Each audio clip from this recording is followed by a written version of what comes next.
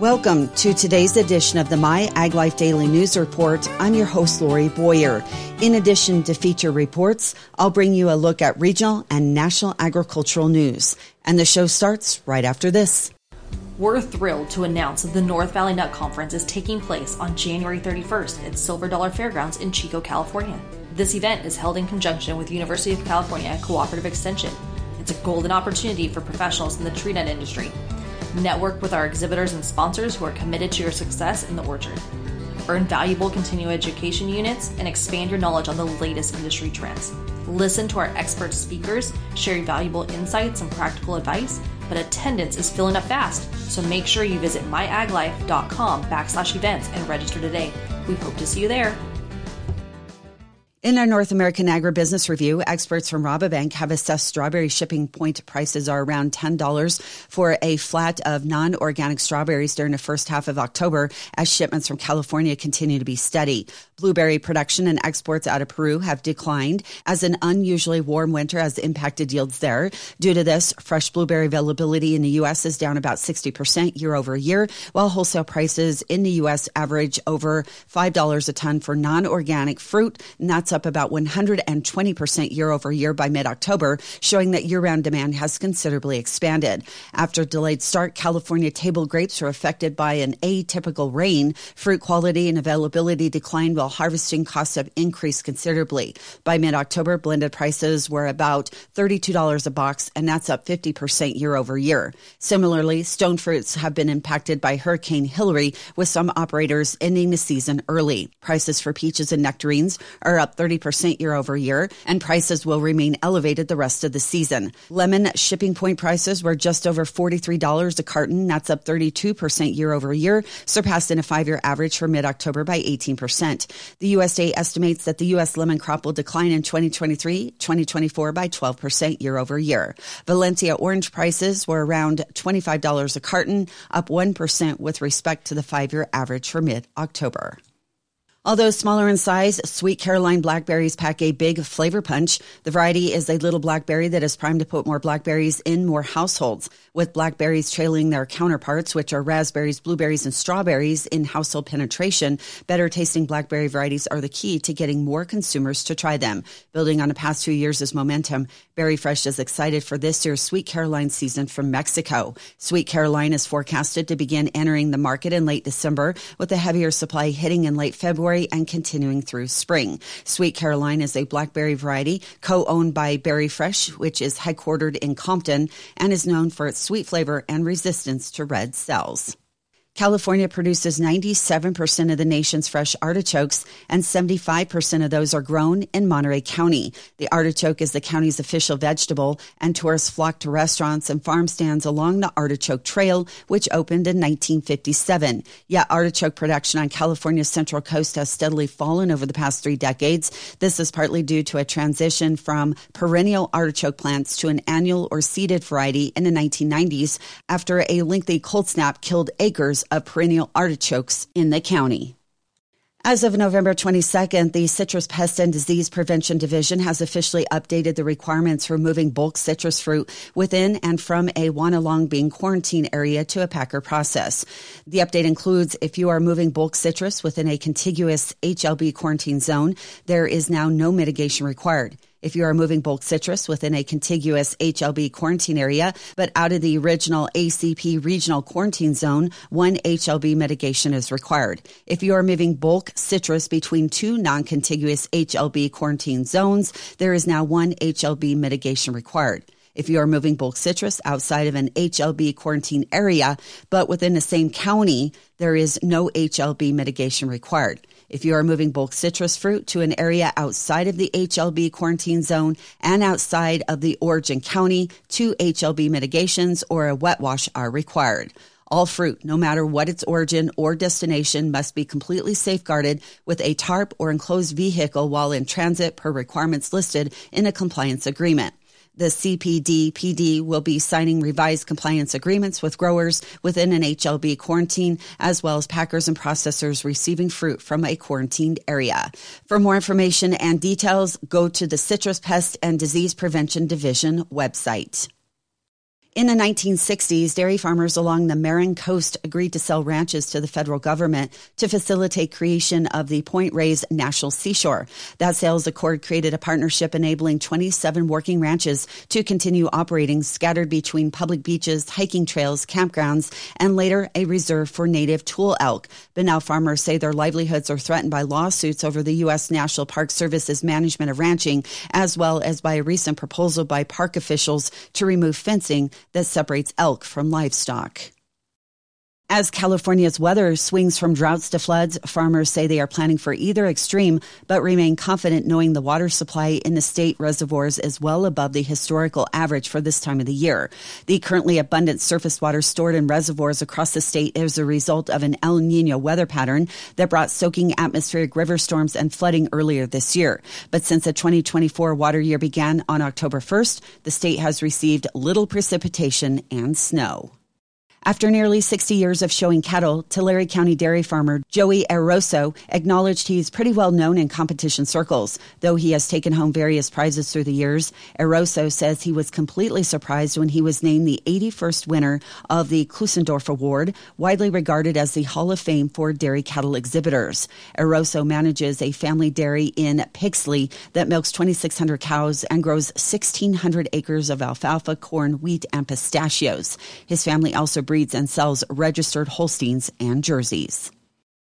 From the California Cotton Ginners and Growers Association here today, the Cal-OSHA Standards Board has released a second notice for a comment period on additional changes to the proposed indoor heat illness standard. Most of the proposed changes are minor, and the regulation remains overly burdensome and potentially problematic for many agricultural buildings, according to the organization. One change has to do with accessing shipping containers, even if only for a brief time. Many industries are commenting on that provision, as well as another change that deleted the provisions addressing employees who may be going from outdoors to indoors or vice versa. Cal-OSHA previously had included a provision that addressed that issue, but now has removed it, causing some confusion. The California Cotton Ginners and Growers Association is a part of a large coalition led by the State Chamber of Commerce on the matter. When the Sonrays talk about their business, Sonray Family Foods near Oroville, they aren't kidding. The three brothers, who are fifth-generation farmers, are all involved, as are two cousins. Their father, Greg, who stepped back from day-to-day operations, still helps out, and other cousins are involved with the gift shop. From the time the Sonray family moved from Kansas to Northern California in the early 1900s, they've grown a myriad of crops. Currently, they produce rice and almonds, and their cousins grow walnuts and prunes. The quest for vertical integration and value added led them to start a direct-to-consumer retail business in 2014 and a food manufacturing facility in 2015. Derek Sonray is joined by his brothers Andrew and Alex in the business. Sonray Family Foods processes and sells their own crops as well as their cousins'. In addition, they handle items from small local businesses. My great-grandfather came out in 1919, and he had a wagon and a team of mules, and he started building canal systems and saved up enough money to start buying ground and started farming. And since then, we've done rice, almonds, prunes, walnuts, beans, hay, organic rice, catfish, row crops, cattle, bees. We've pretty much done it all. And nowadays, we stick to rice and almonds and still have walnuts and prunes in the family, too. The Sonrays had considered marketing direct-to-consumer for some time, but when Derek graduated from Chico State, he said they thought that the time was right to begin, and they've never looked back. It's kind of been a thing that the entire family's wanted to do for a long time. You know, we worked so hard to produce these crops, and it was kind of, you know, we'd love to see people enjoy them and be able to, again, vertically integrate and cut out some middlemen. And so we started it. When I got out of college, I was willing to do it, and the family, we all stood together and did it, and we haven't looked back since. So yeah, it's been going good, and we're slowly expanding and growing. The food manufacturing side turns raw almonds into almond butters, including chocolate and snickerdoodle flavors. It also produces flavored snack almonds, such as smoky jalapeno and bacon maple. Derek credits his cousin, Cyrus Fountain, for developing the flavors and figuring out how to apply the flavor coatings. So as far as the food manufacturing side goes, we wanted to make sure that everybody was able to enjoy our hard work, and we wanted to provide flavors that we enjoyed And so we set the bar really high for ourselves, and thanks to my cousin Cyrus and the hard work of a bunch of people, we were able to come up with the flavors that we currently have and figure out all the tricks to being able to do it, which was a lot of work and tough to do, but we're really happy with what we have now. So testing is always fun, unless they don't taste good, because we just, we do our own taste tests and take them to friends and family. We're always experimenting, playing with new things. We're starting to do more limited edition runs. So now we're doing like the mint, pumpkin pie almonds, or the orange cream almonds. Those are a couple that we did this year. We'll get limited supply and see how they sell and kind of test with the consumers what they like. One of the benefits of the retail business is adding value to a raw crop, but Derek said they also gain satisfaction providing a tasty and healthy end product to the consumer. So as far as the benefits, we're adding value, kind of controlling our own destiny a little bit. We're, again, being able to see our work go from, a baby almond tree all the way up into an adult tree and then into the mouths of our customers. It adds another layer of pride into the work that we do. Derek said they quickly learned that the retail business was entirely different from growing crops. Marketing directly to consumers also has taken away any slow time they had after harvest, but he said being busy year-round isn't necessarily a bad thing. So there's lots of downsides and challenges to doing retail work. We are farmers, and retail is difficult. And we learned that extremely well and fast once we dove into that market. There's not many slow times for us anymore. We pretty much, between planting and harvesting, the slower months that we used to have are now tied up with retail, which is fine. It's just busy, and we like to be busy. And then labor is a big one. It's just different types of jobs, trying to keep people employed and keep them through the busy months, and everything else is always fun to deal with. And just retail it's a whole nother beast compared to just growing crops. Right now, their gift shop off Highway 99 is a Christmas wonderland all decorated for the season. Sonray's cousin Brenda and Aunt Sylvia are responsible for determining the product mix, as is gift shop manager Ashley Smith. So my cousin Brenda and Aunt Sylvia, they do all the decorating up there. They help a ton with figuring out the products that go into the gift shop. We've also got some great employees, and our gift shop manager, Ashley, that they go to trade shows and all kinds of different things that they look at and try to keep up with the newest trends and things that people want, and they do a great job of keeping us with some really great products in there. The family retail business isn't limited to the gift shop. On a recent visit by MyAgLife, workers behind the scenes were busy putting together gift baskets and gift boxes for local companies as well as national firms. In addition, Derek said they have an e-commerce website and also sell their product locally at grocery stores. Part of the Sonray's philosophy is to support other small businesses, so they carry a number of locally produced items in their gift shop to complement their food products. In fact, he said about 80% of all items they sell are locally produced.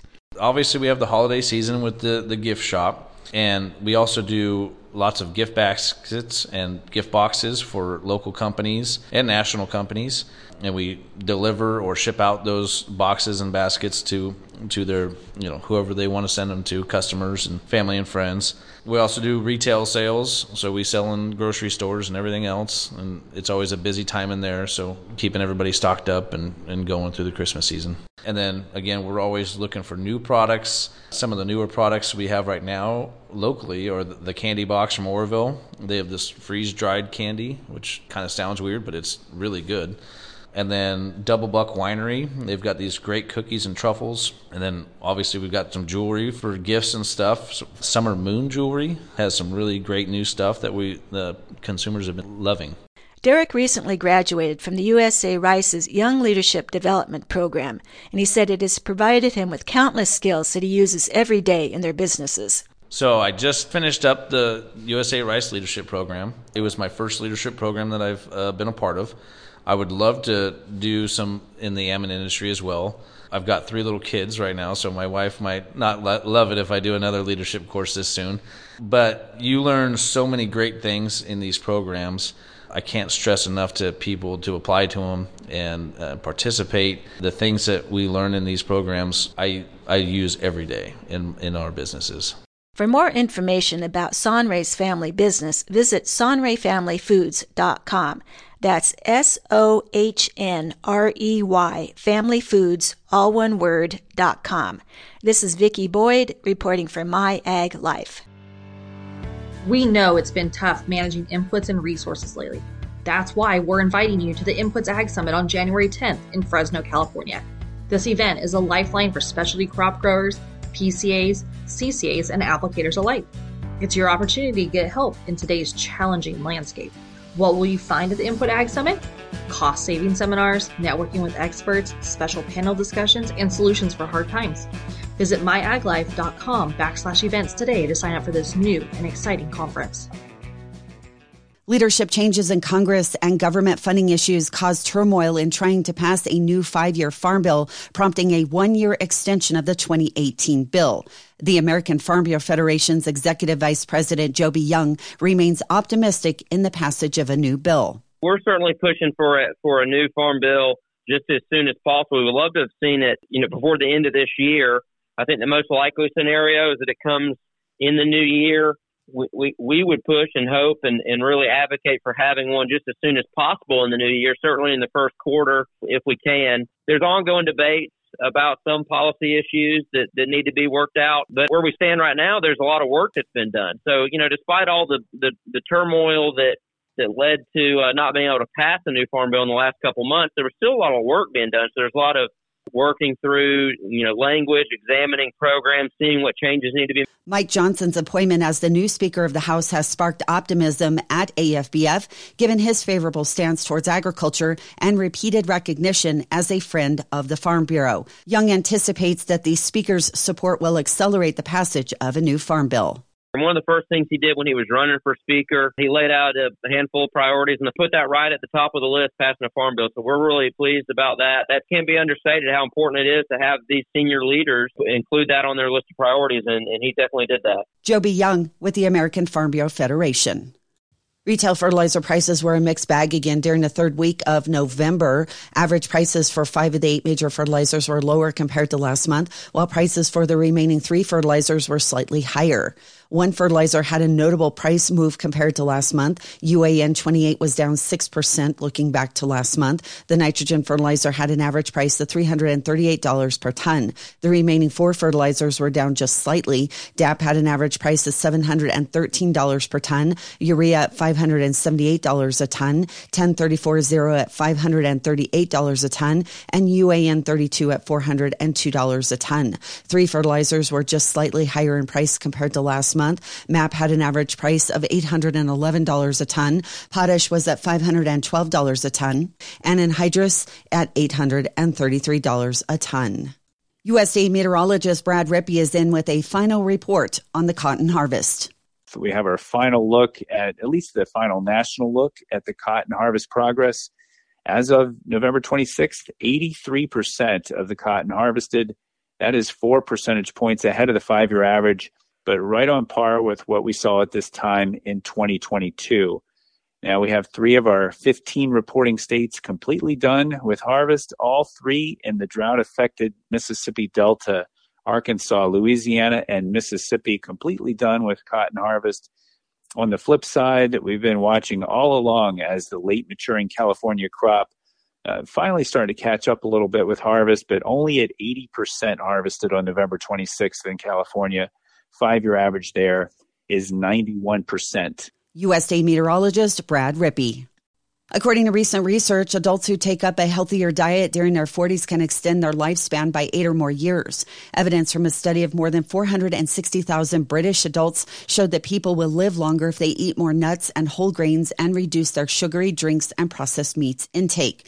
Women in their 40s who start following the NHS Eat Well Guide are expected to live 8 years and 7 months longer than if they were adopting a typically British unhealthy diet. Also, 40-year-old men are likely to live for almost 9 years longer if they follow the Eat Well Guide, according to the study. This study has been published in a journal, Nature Food. Lead author and Professor Lars Thadnes says that healthy eating can prevent premature deaths from things like heart attacks and strokes. People changing their diet by as much as possible could help to achieve targets to reduce these avoidable deaths. Thadnes promoted the consumption of more whole grains and nuts. In the last decade, the world's agricultural output grew at an average annual rate of 1.94% per year.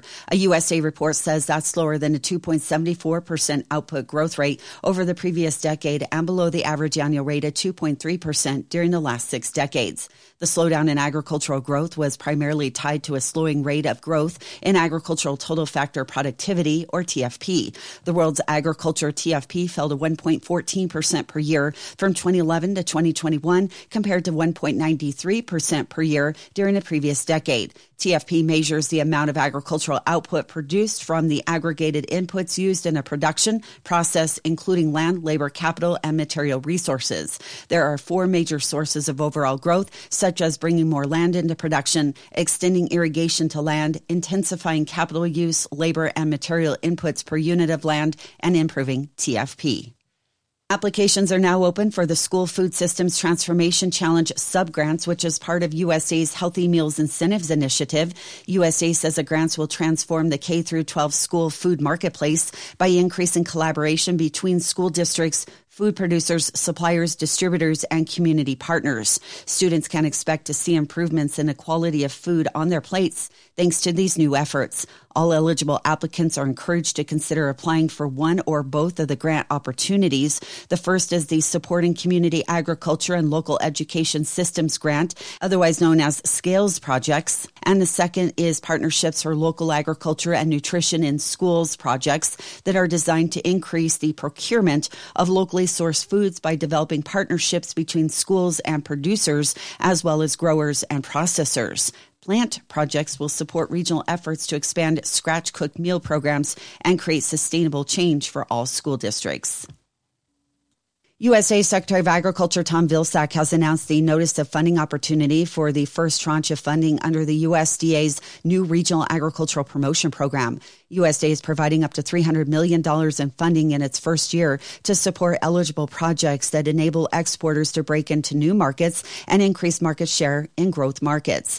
USDA Secretary of Agriculture announced the notice of funding opportunity at the President's Export Council after announcing the establishment of RAP in October as part of a bipartisan request from the Senate Committee on Agriculture, Nutrition, and Forestry. In total, RAP is a $1.2 billion program made possible through the Commodity Credit Corporation, which will be made available over 5 years. RAP funds are available to nonprofit U.S. agricultural trade organizations, nonprofit state regional trade groups, U.S. agricultural cooperatives, and state agencies that conduct approved market development activities to foster expanded exports and market diversification by encouraging the development, maintenance, and expansion of diverse commercial export markets for U.S. agricultural commodities and products. RAP awards will be generally granted for a period of performance of 5 years, with an expected period of performance starting June 1st of 2024 and ending on September 30th of 2029. Applications are due by 5 p.m. Eastern Time on February 2nd.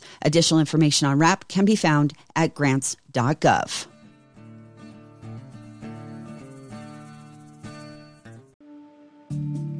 We're waking up to a new dawn in agriculture, a better way, where farmers stop working the soil and start working with it. At Huma, our carbon-rich, humate-based products improve soil health and fertility, deliver nutrients more efficiently, and reduce crop input costs. Welcome to Humic Solutions with a human touch. Visit huma.us to learn more.